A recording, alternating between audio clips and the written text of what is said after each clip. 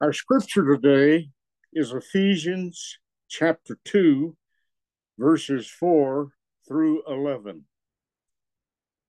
But because of his great grace, God, who in rich in mercy made us alive with Christ even when we were dead in transgressions. It is by grace you have been saved. And God raised us up with Christ and seated us with him in the heavenly realms in Christ Jesus, in order that in the coming ages he might show the incomparable riches of his grace expressed in his kindness to us in Christ Jesus. For by grace you have been saved through faith, and this is not from yourselves. It is a gift of God, not of works, so that no one can boast. For we are God's workmanship, created in Christ Jesus to do good works, which God prepared in advance for us to do. What is the most important word in the Bible? What is the most common word in the New Testament? What is the word that best describes, interprets, and communicates Jesus Christ? The longer you're a Christian, what is the word that is increasingly important and meaningful in your life? Of course, that word is grace. The Greek word for grace is charis. That word actually means unmerited favor. The Apostle John declared, grace came by Jesus Christ. The incarnation of God's Son, his obedient suffering, his sacrificial death, his triumphant resurrection, and glorious second coming declares God in grace to all of us. The well-known acrostic which best defines the word is God's riches at Christ's expense. John Newton was the son of a sea captain who traveled the Mediterranean. His mother died when he was 6, and with only 2 formal years of school, he joined his father's ship at the age of 11. His early life was one of immorality, debauchery, and failure. His father rejected him. He was constantly in trouble with employers and finally jailed. In his later years, he served on a slave ship. It was during this time that he incurred the hatred of the ship's captain's wife, so much so that he became a slave of slaves. John was brought to his senses by reading Thomas Kempis' book, Imitation of Christ. His actual conversion was a result of a violent storm at sea, where he almost lost his life. At the age of 39, John Newton became a minister and gave the rest of his life to serving God in the church. The song Amazing Grace is actually a testimony of John Newton's life. And though they tell us the last stanza of the hymn was not actually written by Newton, I think he would agree it is a fitting climax to his testimony. Late in his ministry, when his memory was fading, someone suggested that he should retire. This was his reply: my memory is almost gone, but I remember 2 things. I am a great sinner, and Christ is a great Savior. What a fitting climax to this man, John Newton. Amazing Grace, how sweet the sound, tells us of four aspects of God's grace as found in the scriptures.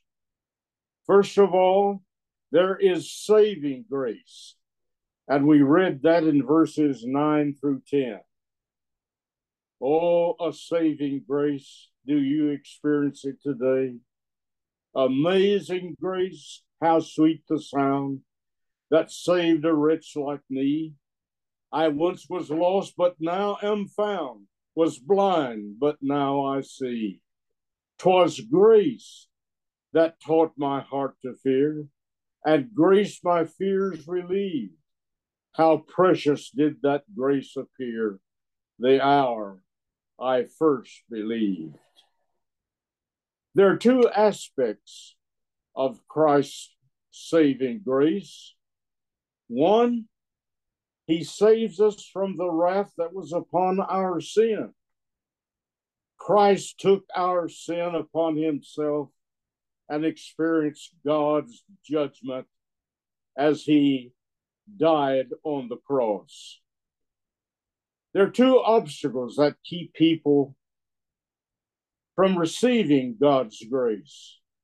One, an unwillingness to accept their sin and guilt. Few will admit that they are, as the song says, a wretch. Isaac Watts' song at the cross originally stated, "Alas, and did my Savior bleed, and did my sovereign die? Would he devote that sacred head for such a worm as I?" To make that more acceptable, the verse was changed, "For such a sinner as I."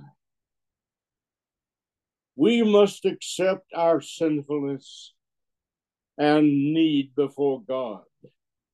The other problem is that we want to help God out. Salvation is not what Christ did plus what I can do, but grace plus nothing. The Bible forcibly states that not of yourselves, it is the gift of God. I can do nothing. It's all by grace. Not of works, lest any man should boast. Not the labor of my hands can fulfill the law's demands. Could my zeal no rest but know? Could my tears forever flow? All for sin could not atone. Thou must save, and thou alone. The other aspect of saving grace is that our God saves us to a new life, a life of purpose, a life of meaning. For we are his workmanship, created in Christ Jesus unto good works. For if when we were enemies, we were reconciled to God by the death of his Son, much more being reconciled, we shall be saved by his life. Charles Allen was a former pastor of Houston's First Methodist Church. He told the story one time. An outcast beggar was sitting across the street from an artist's studio. The artist saw him and quickly began to paint his portrait. When he was finished, he called the beggar over to look at it. First, the beggar did not recognize himself. "Who is it?" he kept asking. The artist smiled but said nothing. As the beggar kept looking at the portrait, recognition dawned on him. Hesitatingly, he asked, "Is it me? Can it be me?" The artist replied, "This is the man I see in you, the man you can be." And the man replied, well, that's the man I'm going to be. God sees not only what we are and have been, but what we can be, and by his Holy Spirit power, begin a work of changing and developing and using us. How numerous are the testimonies of those who've experienced God's saving grace. Johnny Cash, the entertainer, testified, a few years ago, I was hooked on drugs. I dreaded to wake up in the morning. There was no joy, peace, or happiness in my life. Then one day, in my helplessness, I turned my life completely to God. Now I can't wait to get up in the morning to study my Bible. Sometimes the words out of the scripture just leap into my heart. This does not mean that all my problems have been solved or that I've reached any state of perfection. However, my life has been turned around. I have been born again. Oh, my friend, have you experienced that new birth through Christ? And then there is standing grace. And we find this in Romans chapter 5, verse 2. The Lord has promised good to me. His word my hope secures. He will be my shield and portion as long as life endures. In that scripture, the words wherein we stand is in the perfect tense, which denotes past accomplishment and present permanent possession. Therefore, the word means we have had an unmovable foundation, and we now permanently have an unshakable safety. Paul says we have continuing access to this security, and therefore we rejoice in the hope of the glory of God that will come. Friend, it is significant that God has deposited the message of the gospel in the strongest and most perfect language in the world to declare that his word is our hope secure. Assurance of our salvation is the ground of our confidence, the source of our joy, the essence of our hope, and the motivation of our witness. Quote John's words with me. My sheep hear my voice, and I know them, and they follow me, and I give unto them eternal life, and they shall never perish, neither shall any man pluck them out of my hand. Yes, affirm that anew in your life today. Once a Swiss guide was leading a party along an alpine trail. A crevice that had developed in the path, and so the team hesitated to go farther. But the guide easily jumped over the precipice and then called for his party to follow. The first man stepped to the edge, looked down in the yawning chasm, lost his courage, and retreated.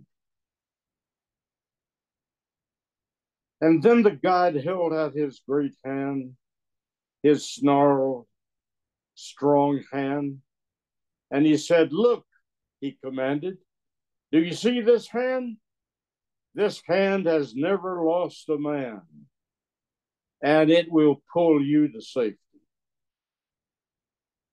Jesus holds out his nail-pierced hand to each of us and says, to you, do you see this hand? This hand has never left a man fall. And so, my friend, we are saved if we're placing our hand in the hand of Jesus. But remember, we're not saved in the first place by our efforts, but through grace plus nothing. Our continuing salvation and security are in Him and not in ourselves.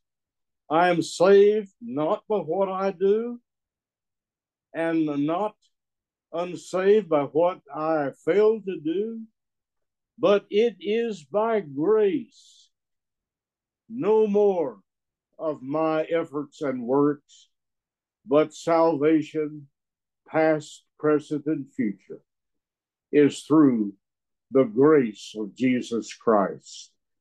There is no other grace. This alone is the emphatic standing. This securing grace is the license not for sin, but for the great deterrent for sin in the life of the child of God who comes to Christ. What shall we say then?